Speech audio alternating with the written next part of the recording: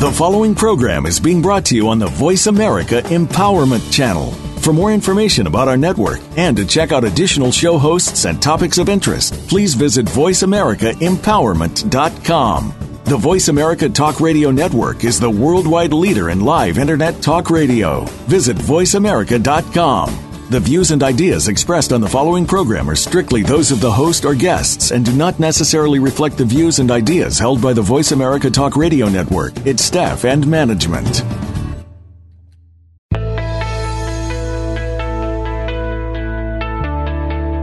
Welcome to Raising the Bar with your host, Amy Brado. Do you ever listen to that inner voice? The one that tells you that you can achieve great things just by giving yourself a little push? Making that voice heard is what this show is all about. What if you could turn your negatives into positives? You'll hear from others who have embraced that personal drive and will help you raise the bar. Now, here is Amy Brado. Good morning, everybody. Happy Thursday. Thank you so much for joining us here on Raising the Bar. I'm your host, Amy Brado, and today we are going to be speaking with Janice Goldwater. I'm super excited to introduce you to her today. She is the founder of an organization called Adoptions Together, based out of Maryland. I hope I have that right, Janice. Adoptions Together is a nonprofit organization that helps find loving adoptive families for children in need. Adoptions Today also offers counseling, education, and support to families and even young women that have unplanned pregnancies and are possibly even considering adoption. Janice, I know that's just kind of the tip of the iceberg and everything you do, and there's so much history behind how you got this started, but I'm so excited you're here today. Welcome. Thank you, Amy. It's really my pleasure to be here with you today. And yeah, Adoptions Together, we are now in our 26th year and really excited about creating connections between human beings. You know, our idea is that we can strengthen the fabric of society by working with one child and family at a time. Yeah, we believe that that family is like the key to a healthy community and individual opportunity and success to thrive in our lives. Absolutely. You know, there's a lot to be said for a sound family. And I like, the quote unquote normal family. I'm not really sure that exists, at least in my experience. But I definitely agree that we all need to have resources available to us to grow ourselves and our families, to better serve the community. Let me ask you, I was reading up on you, but I would love for you to kind of just give your background story and, what you first were doing in your career before you switched over to social work, because I think that your counseling experience is such a huge part of the contribution to making your organization so successful. Yeah, absolutely. So, I was one of those super achievers, I think. Not in terms of being like a straight A student or anything like that. I was not one of those. I was one of those see something, say something kind of kids growing up. And so I went to college. I got a degree in sociology from Ithaca College in New York, and then just wanted to get out and start working with people. I was so interested in mental health. Like, why do people act the way they do, and what can we do to feel even more comfortable within our own skin? What can we do to get along even better with one another? So I decided to go to graduate school at Washington University in St. Louis and get a master's degree in social work. When I first started my career, I worked in a community mental health center, primarily working around women's issues. And then I moved into working with relational issues, marital issues, family therapy. And I remember, just being incredibly excited by looking at, we called it family systems work, understanding how to help, what happens within a family that makes some members thrive and others struggle. So I remember being pregnant with my first son when I was about 26, and I was working as a therapist in a mental health center, and just saying to him, now you really need to pay attention, because when you grow up, I want to make sure you have all the tools to get the right kind of therapy So you can undo all the things that your dad and I are doing. So anyway, I worked for about 3 years as a marriage and family therapist, and after he was born, I found that being a mother was just the most joyous thing I had ever done. And it's funny because honestly, I wasn't even that drawn to children until he was born, and then it was like, whoa, to young children. And so anyway, I began doing adoption work, doing adoption home studies. And it's funny because the first reason I did that was because I could do it part-time, and I could be a mom, and I could work. But I found that once I started doing that work, it was about the most interesting thing I had ever done. And so I dove in the see something, say something kind of a way to learn everything I could learn, because I saw there were some real gaps and some challenges, that adoptees were much more highly represented in the mental health systems in both the inpatient and the outpatient settings, that birth parents who were told you can place your baby for adoption and you'll get over it were not. They were living their lives miserably, and adoptive parents were told, you don't have to make a big deal about adoption. There's no difference. All families are the same. And so taking my mental health background and looking at family systems, I sort of dove in and really tried to understand, what are the unique issues that families face, that, how does a birth parent who chose to bring her child to life and identified what was going on, in her life, that she's unable to parent at this time. How could she plan for her child to get, all of their needs met and deal with her own grief and her own process of understanding, what she was doing? How could adoptive parents proactively, one, work on their own issues of grief and loss if had they experienced infertility, which a number of families who I had worked with at that time did, and that's why they chose to adopt.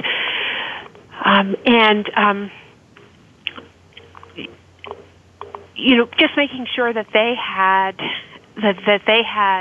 the information, the confidence, the self-reflective and awareness to realize, what are their issues and what do they need to work on, so they can be the best parents possible for this child who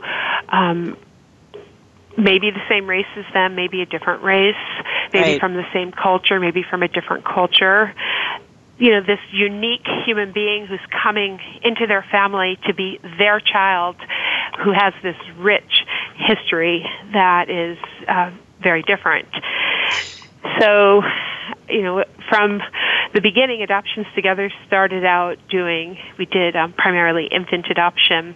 Okay. And then the second piece was we put our family support programs in place, so we could really, wrap around and support pregnant women and couples who were considering adoption for their children, and supportive activities for adopting families, programs for children where they could see other families who look like theirs, where we could more normalize families. And I remember that first kids conference that we did, and we do those every year or every couple of years, where I'd say, like, how many of you play soccer? How many of you go to school? And they raise their hand. And how many of you were adopted? And they all raise their hand, and their eyes get really wide, because this is the first place where there's other families that look like them, that they're not the one who was adopted. They're one of many, many kids. It's come so far. It's so exciting. I wanted to just, pardon my interruption, I had a question for you that I was thinking is that as you were developing all of this, because really what you were doing was creating a bridge for many of these families and children that wasn't passable before. It made my heart so sad to think about when they would tell the birth parents, like, you'll be okay, you'll get over it. And tell the adoptive parents, like, don't worry, your kid will be totally like, oh, I'm adopted. Okay, no big deal. It's so not true. And it's interesting where sometimes societally, if that's a word I couldn't spit it out, you see so many things now where they're encouraging everybody to get in touch with their feelings and this big self-help movement and all that stuff. And it's because years ago, and in the last generation, whether it's ours or our children, you were told to kind of stuff it. So it's like, how many people have been told to stuff it? Now you're telling it to all come out. So it really you're a great pioneer, actually, in this movement to really have built this bridge. Were there any moments specifically that you can recall that really were kind of like those aha moments and thinking to yourself, like, I need to make a change in this curriculum, this programming, this method of teaching, because people are getting lost? Was there something that kind of really pushed you? That's such a good question. One of the things that at Adoptions Together, we've always had a very inclusive approach to not only the children that we would serve, meaning that every child, regardless of their health, their age, their circumstances, who need support, needs a family, can get help here at Adoptions Together. We also have an inclusive approach to the adults that we work with. Now, there's one thing that is not not flexible, and that's that we always look for mature, emotionally stable adults who have the capacity to raise a child. So that is across all of the adults that we work with, and they come in many different forms. So we were one of the earlier organizations who worked with, in addition to married opposite-sex couples, we also worked with single parents and same-sex couples. Today, with marriage being legal, everybody can get married. And for years, we worked with couples who had been together, 5, 10, 15, sometimes even 20 years, and same-sex couples who wanted to become parents, and adoption was the way to get there. The other thing is transracial adoption. Transracial adoption, people would say, well, there was a part of the community that said race isn't important, and a family sometimes came in and said, well, we take a child, yellow, brown, white, blue. Right. I'm thinking like, blue. Did you want to come and adopt a child who's alive?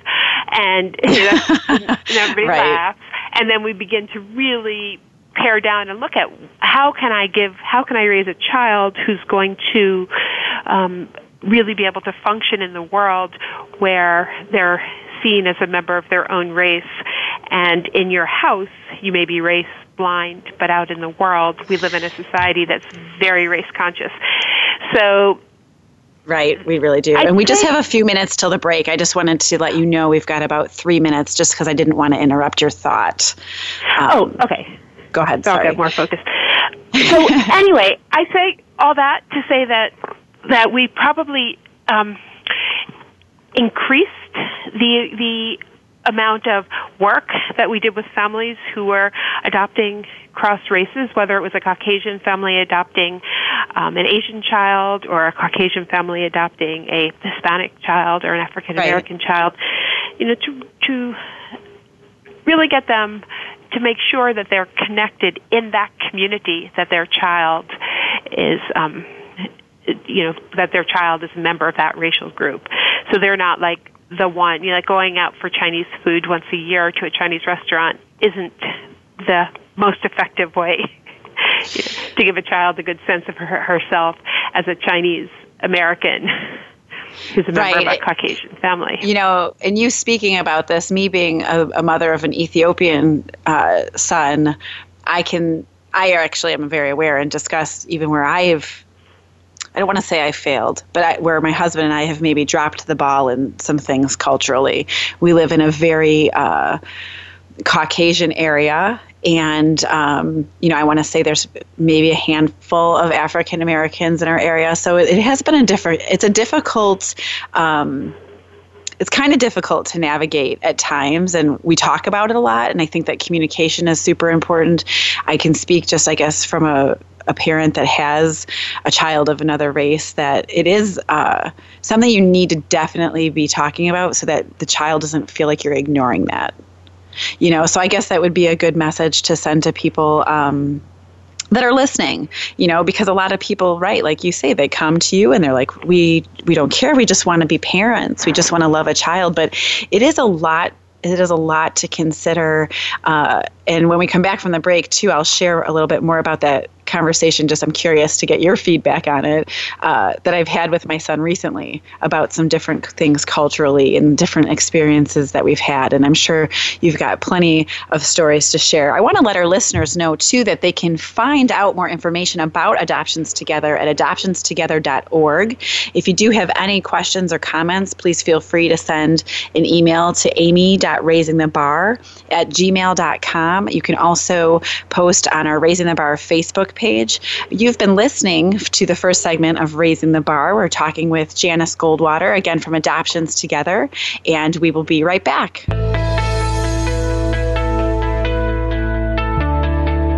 Think you've seen everything there is to see in online television? Let us surprise you. Visit voiceamerica.tv today for sports, health, business, and more on demand 24/7.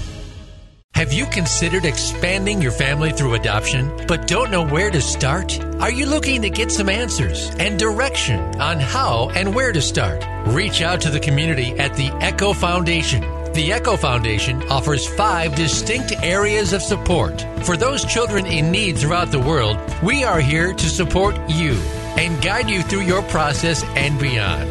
For more information, please visit amybrado.com and click on the Echo Foundation. That's amybrado.com and click the Echo Foundation. It's your world. Motivate, change, succeed. VoiceAmericaEmpowerment.com.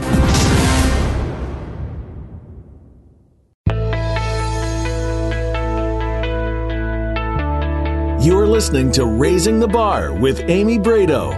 We'd love to hear from you with any comments or questions about the show. The email address is amy.raisingthebar@gmail.com. That's amy.raisingthebar@gmail.com. Now, back to the show. And welcome back. You're listening to Raising the Bar with me, Amy Brado, and my lovely guest, Miss Janice Goldwater. Sorry about that.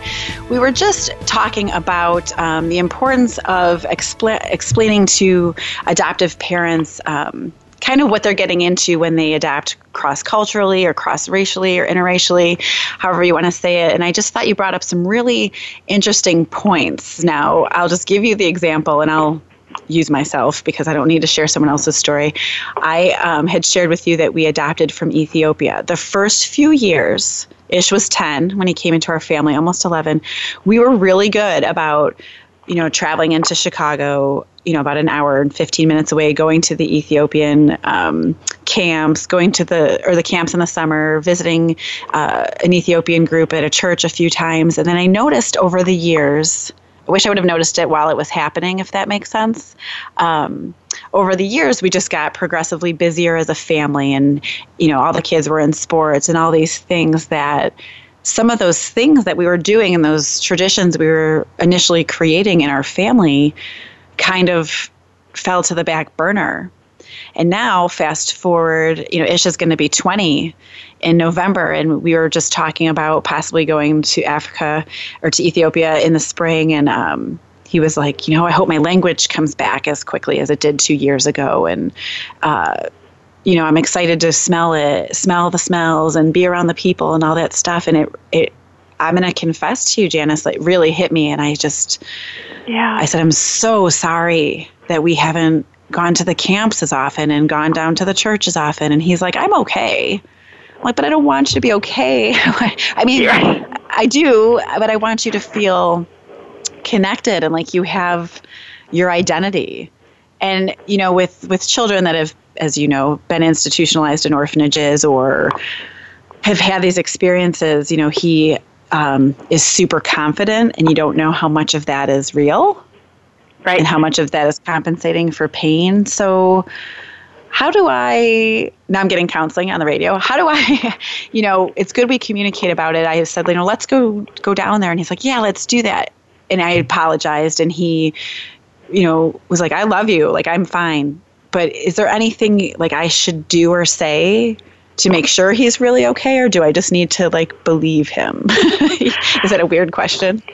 Yeah, you know what? No, I think it's a great question, and I think it's something that we struggle with as parents all the time. It's how do we manage the moment and all of the responsibilities that the moment brings, and take care of the needs of our children. Sometimes, for those of us that have more than one child, we have, a complicated set of pulls on us all the time. So I think, by recognizing that, that it's self-awareness, that's the first step. And by bringing it to him, by talking to him about it, that says, hey, this matters. I hear you. What I was thinking was, do it. Right. It's there's not much more to do to talk about except to say, hey, guess what? There's this going on October 5th. Want to go with me? Or just to, if you hear about things, create the opportunities for him to, or for you and he, or for the three, whatever family structure, to go down and, get involved with something. Yeah, that's what I was thinking.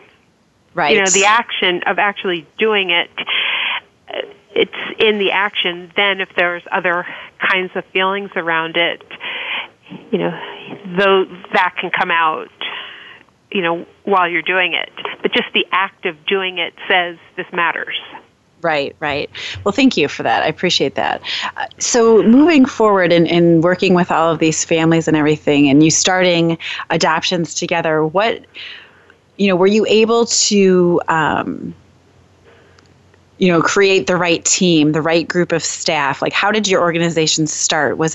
Did you start very small? Did you have a big, group of people that wanted to work with you right away to support you and kind of, closing this gap of service that was really needed in the, I don't want to call it an industry, but you know what I'm saying, the environment. Well, in our community, which there was this, this big problem that we had, that you were near Washington, D.C., and, we had this problem with they called it the crack baby epidemic in the 80s, and babies being left in hospitals, and, limited opportunities for kids that were medically fragile.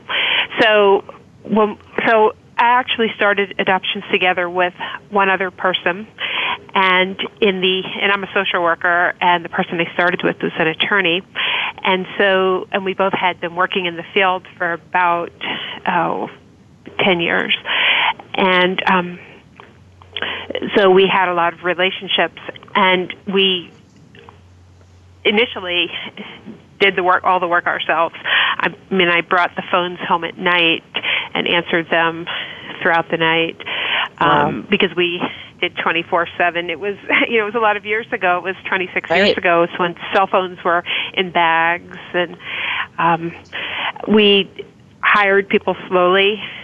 Somebody asked me the other day, how did you start? Did you get an investor? And I said, no, we didn't get an investor.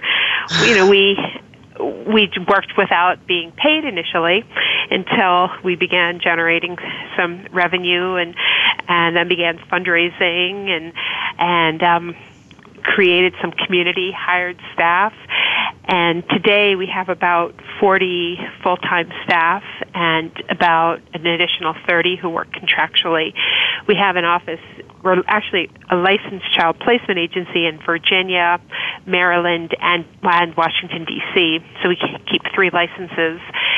We have 4 different offices, and just a beautiful team of committed professionals who believe that family matters, that family matters. And in fact, our most recent exciting thing that we're doing is we just are rolling out a new brand that we're calling Family Works Together. Okay. And our Family Works Together is our educational programs, our counseling programs, because we know that when families can work together, families of all kind, children thrive and our community is healthier. And so, I mentioned that I started the agency because I identified the gaps in the community. Well, we're still watching for gaps. Right. That's what Adoptions Together does. We look for gaps and then try to create programming to solve whatever social issue around family and stability that is needed. Wow, that is amazing. And I'm thinking, the whole starting up of a nonprofit is so not an easy feat, and it's hard to keep going, and you have to change your scope of vision sometimes and really be laser focused on your goals. And you are doing so much. It actually I was just smiling as I was listening to you talking, because you have to just look back at those days of answering the phones in the night to where you are now and just be so grateful and humbled by such an amazing success story. So I thank you for really just taking the risk and diving into this, because it is so imperative to families everywhere. And you also have, did I read correctly that you do have an office in Moscow, or you have an agency, or what is that? Well, we actually, for years, we did international adoption. Okay. And we did adoption from Russia and from China and Vietnam, Guatemala, a number of other Eastern Bloc countries, and countries in Asia. Today, we don't do international adoption because the whole field of international adoption has changed radically. Yes. And so there's many fewer. I think at the height, which is around 2005, there's about 22,000 children that came into the United States for the purpose of adoption. Today, it's probably about 6,000 to 8,000 that come in, and the majority of those are family members of people who live in this country. And so, there was a number of different variables that impacted international adoption stopping or really slowing down in the United States. It was the changing economies of other countries, the recognition that they could create their own, with their improving economies, they could create their own safety net to care for their children who weren't able to be raised in their families they were born into. Attitudes towards adoption within their countries have changed. Attitudes towards Americans have changed. Right. And no longer are we the great saviors that we once thought we were and the world thought that we were.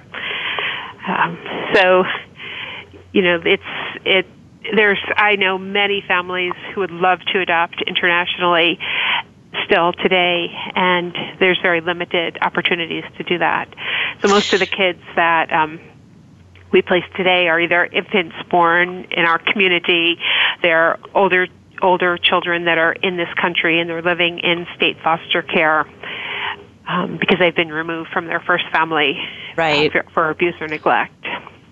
Here's a question I just thought of when we were speaking. I know you and I spoke off the air about the changes in international adoption, and I totally understand about the differences in attitudes towards America and Americans and all that kind of thing. But I just know that in my own travels recently, the orphan crisis is not getting better, and I want our listeners to be very aware of that. Though these other countries are changing their guidelines, are closing the doors completely to international adoption, there's a lot of things that people can still do to help out children in need and orphan children throughout the world. And sorry if I deviate a little bit. I want to be very clear that these other countries aren't closing the doors to adoption because it's not a problem. It is a problem.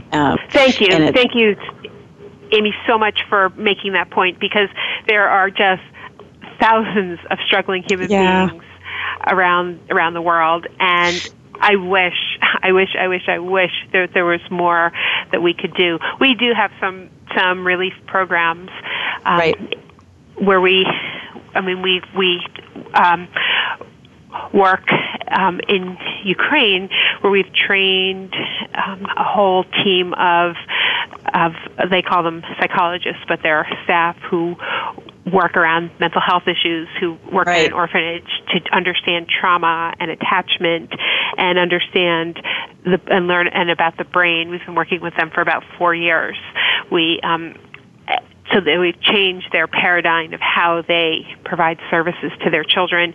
We help them set up a special education program within a school to learn how the brain works and how you can work with children who have behavioral and other kinds of problems in the classroom to effectively learn. So, gosh, there's so much that each one of us could do to help, these poor, vulnerable infants and young children and teenagers who are growing up and unaffiliated, unconnected. So thank you for reminding everybody that the problem still exists.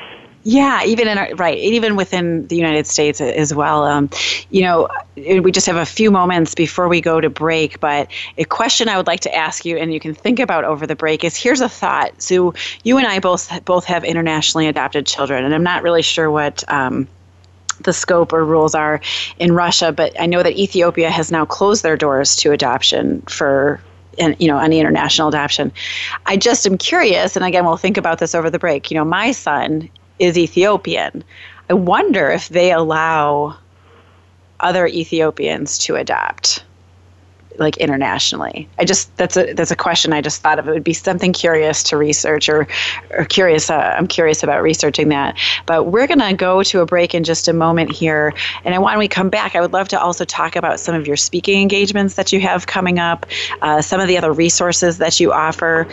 Also, I know you're licensed in those 3 states. Do you guys offer anything where you refer people from other states that might find you and maybe they're out of your jurisdiction per se? Do you have resources throughout the U.S. Absolutely. that you offer? Mm-hmm. Okay. Absolutely. Mm-hmm. I was curious Did you want to talk about that now or after the break? You know what? We're going to take a quick break, I think, so that we can just go on through. But I want everybody who's listening, please check out Adoptions Together at adoptionstogether.org. You can read about the services they offer, all kinds of different career opportunities available, and all of Janice's speaking engagements that we're going to learn about when we come back. You are listening to Raising the Bar. We'll be back in a moment.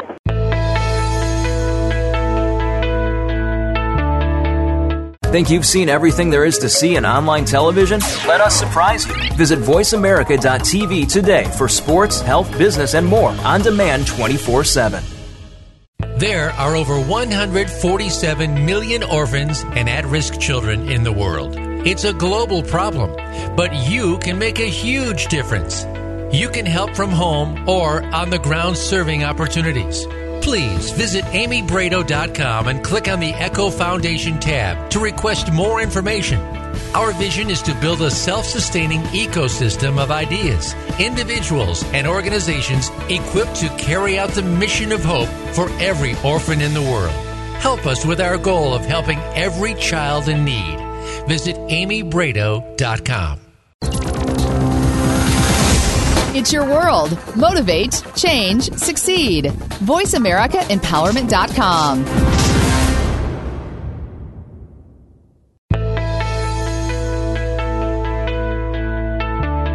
You're listening to Raising the Bar with Amy Brado. We'd love to hear from you with any comments or questions about the show. The email address is amy.raisingthebar@gmail.com. That's amy.raisingthebar@gmail.com. Now, back to the show. And welcome back. We are talking to Janice Goldwater today from Adoptions Together. You're listening to Raising the Bar. I appreciate you so much for tuning in today. Anybody who's just joining us, please feel free also to go to adoptionstogether.org and learn more about this amazing organization. Janice and I were just talking about some international adoption issues. A lot of countries have closed their doors to it, and just kind of keeping all of us aware that there are, I want to say, over 163 million orphans in the world and vulnerable children. a lot of those in the U.S. So I just want to encourage everybody to really research and listen to your gut. I think a lot of people, I know you were, Janice, to just kind of push yourself through some discomfort and investigate how you can get involved, especially if you've got that nagging prompting that's telling you to do something. Listen to that, because you won't be sorry. It'll be a struggle sometimes, but it will be an amazing experience for all those involved. And, as we were talking before the break, I had mentioned, have you ever heard of, or would you have any information on whether or not, a child that was adopted, I'm just going to use Ethiopia because that's all I know, would my son be able to adopt from Ethiopia? Or is that just totally closed? Every reason to believe that he would be able to adopt from Ethiopia, if they allow Ethiopians to adopt internationally. There are a number of countries that allow people from their country to adopt. People who live in America who are able to adopt. So the fact that I don't know for sure, and I know. Well, one thing I do know for sure is that every country has their own rules, and rules change all the time. Mm-hmm. So I think it's really interesting. I think it's really. I know. We see a lot of families that come here to adoptions together who have relatives in Africa, who are particularly Africa, Nigeria. That are looking to bring their relatives who have been orphaned for whatever reason to bring them into this country. And so we work with them and help facilitate that, those kinds of adoptions. It's interesting. I know that I met somebody, he works with my husband. He lives in Indiana, and he's Ethiopian. He's trying to adopt his niece. A lot of people don't realize, too, that kids can age out. So his niece, I think, is pushing 14 or 15. She's right on that edge of not being able to be adopted. And he is really, really struggling in the Cincinnati area to find somebody to come and do a home study. Really? And I was surprised by that. So I'm maybe not sure he's getting the right guidance. I've been trying to look for some things to try and help him because, time really is of the essence. I absolutely would be happy to talk to him. Thank you. See if I can help him, because getting the home study should be the least of the problem. Right. The least of the problem. I thought. That's what I thought. I was like, that's really where you need to start. So, okay, well, I will definitely be sure to give you his information when we get off the phone today. Let's talk about some of your speaking engagements. I know you travel a lot. What is, when different organizations seek you out, what do they have you come and speak on most often? Well, this week, I'm going to St. Louis, Missouri, to speak at the Attach Conference, and this is going to be an interesting one. I'm going to be talking to caseworkers, workers who work with families whose children may have been removed for child abuse and neglect, workers who work with families that are with children who are in foster care and foster families and adoptive families, and working with families to try to make the kids healthy, make the parents healthy enough so the kids can come home and work with the family system. So I'm coming to the Attach Conference in St. Louis, which is being held, it's Thursday, Friday, Saturday, Sunday. Oh, it's long. So it's a 4-day conference. Right. Yeah, this coming up weekend to talk about how to take principles of attachment and apply it to the work that they're doing. And so when I talk about attachment, attachment is the process that happens between a infant and a parent or a caregiver that, the child has a need, they express a need, the adult meets their need, and then they feel better. And this happens multiple times, and through this process, the brain is developing. So I talk a lot about brain development, I talk a lot about relationship, and I teach, in this case, I'm teaching these professionals how to take these principles and apply it to the work that they're doing. I'm also going to... Oh, go ahead. To Wisconsin for the Coalition for Children and Families November 5th, and that's going to be for parents.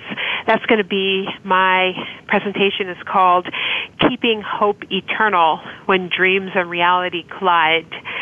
And it's going to be strategies for managing, raising their children. And most of these will be families who adopted children. And, as they hit bumps in the road, coming up with new strategies to, make it through the moment and ultimately raise healthy kids and stay sane themselves, is really the piece. So that's going to be the program on November 5th in Wisconsin. Is that the 6th, the 5th, the 6th, November 5th at the Coalition for Children in Wisconsin. It's funny you say that, raising healthy children while staying sane. I think that even as a mother of biological children too, I really could have used this conference about 18 years ago. Right. So I think maybe it's not too late and I should try to get there. I know that's a weekend I have some things going on and I wish I could get there, but I'm going to definitely recommend that to some other friends I have that, even have young children biologically, but also, is it open to people that even have biological children, or is it kind of like an adoption-only conference? Oh, no. Okay, No, good. It's open. It's open to the community. Perfect. And I'll be sure to let them know about that too. I want to ask you too about older children. I think that there are definitely some different issues that present themselves when we adopt older children, and you and I have both had some similar and some very, very different experiences, and I had a couple of attachment questions that kind of popped up when you were talking about that. In my experience, adopting an older boy who was almost 11 years old, I always have felt, or definitely in that time, that there was some kind of sense of pressure on me, or I would put it on myself to make sure I did everything the right way in order for him to attach to me. And I think I added a lot of stress to that process. I can remember just wanting him to come and sit on my lap, and he would like that when I would scratch his back. So I'm like, okay, sit on my lap and scratch. I'll scratch your back and everything. And there's that need. I'm a very huggy kind of person. I like hugging my children. I drive them crazy to this day. My youngest is 16, and she looks at me like, seriously, you don't have to hug me. I'm like, yes, I do.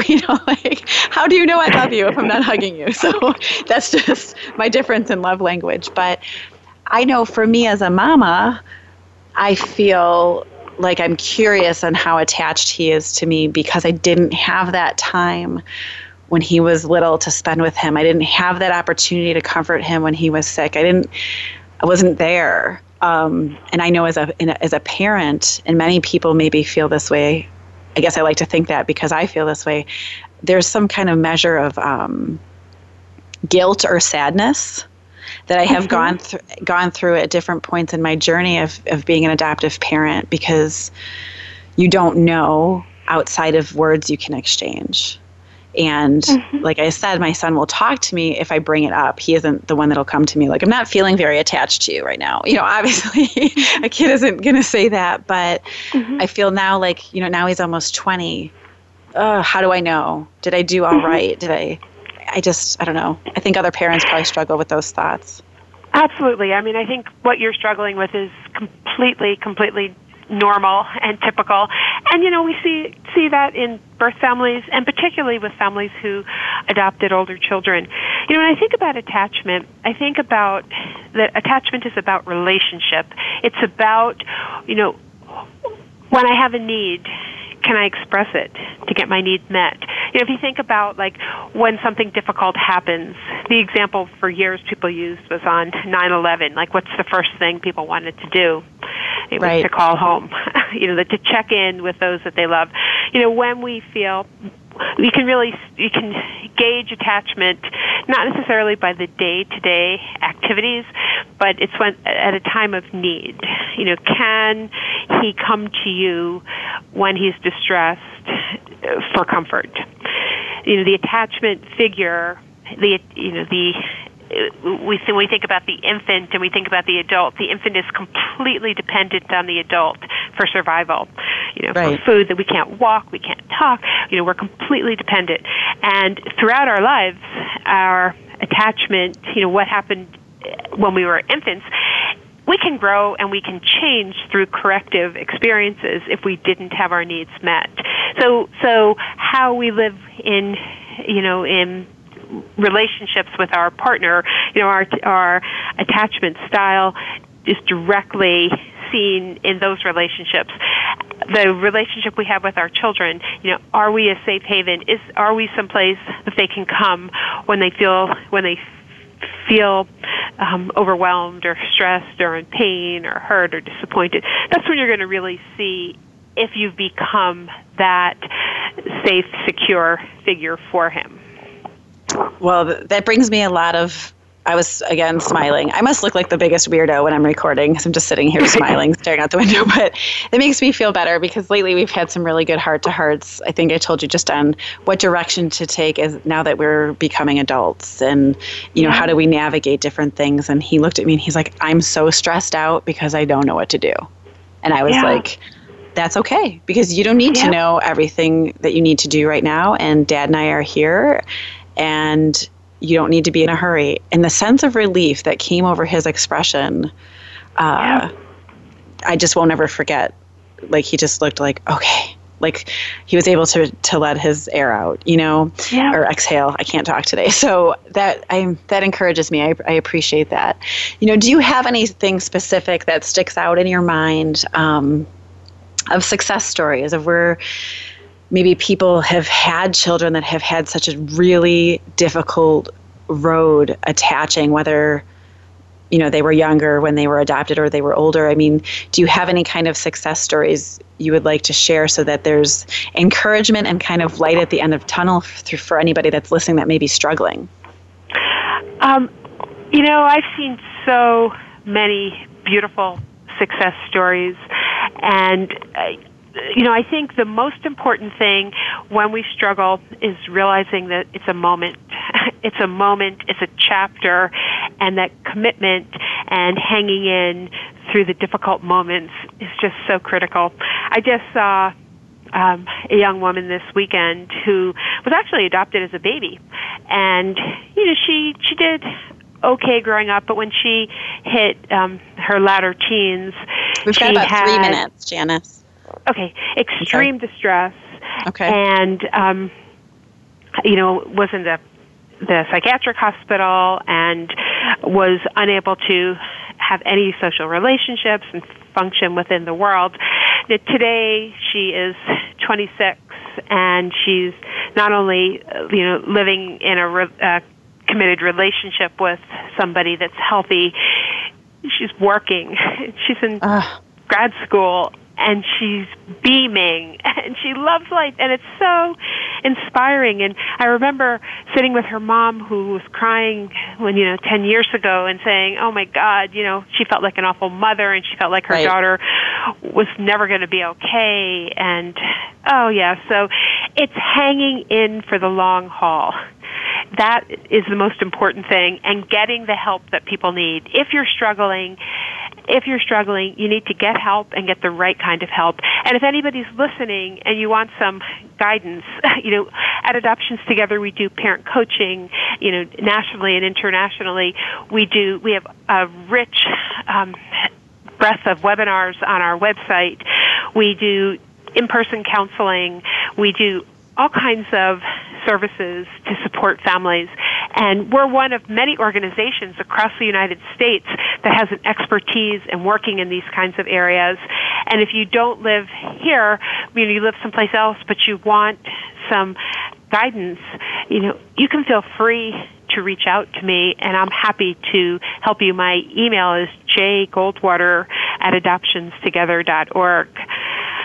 I'm so glad. Go ahead. So happy to help. Well, I appreciate that so much, and I'm so glad you gave that tidbit of information. And knowing now that you do the national counseling, I'm like, I am so a candidate for that. So I will definitely be in touch, because even being a parent of older adopted children, that learning is always there. I wanted to thank you so much for spending time with us today. I really appreciate all of, everything you told us was so informative, and just even helping me personally. I really appreciate and value you. So I hope you carry that with you today, just knowing that you do such amazing work. Again, please feel free to reach out to Janice at Jay Goldwater at adoptionstogether.org. Please check out their website at adoptionstogether.org. And please feel free to reach out to me if anybody's just catching us on the tail end at amy.raisingthebar@gmail.com. You can also follow on social media on the Raising the Bar Facebook page or Amy Brado on Instagram, Facebook, and Twitter.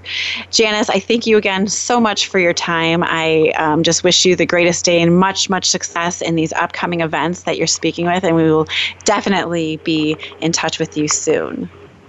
Thank you, Amy, so much. And you're thank you welcome for doing this show. It's been a real gift to be on it today. Thank you. Well, you're welcome. You're a blessing. You've been listening to Raising the Bar, and until next week, we hope you have a great day, a great week ahead, and we'll see you soon. Thank you for tuning in to Raising the Bar. Please listen for another edition with your host, Amy Brado, next Thursday at 8 a.m. Pacific Time, 11 a.m. Eastern Time on the Voice America Empowerment Channel. Now, get out there and keep raising the bar.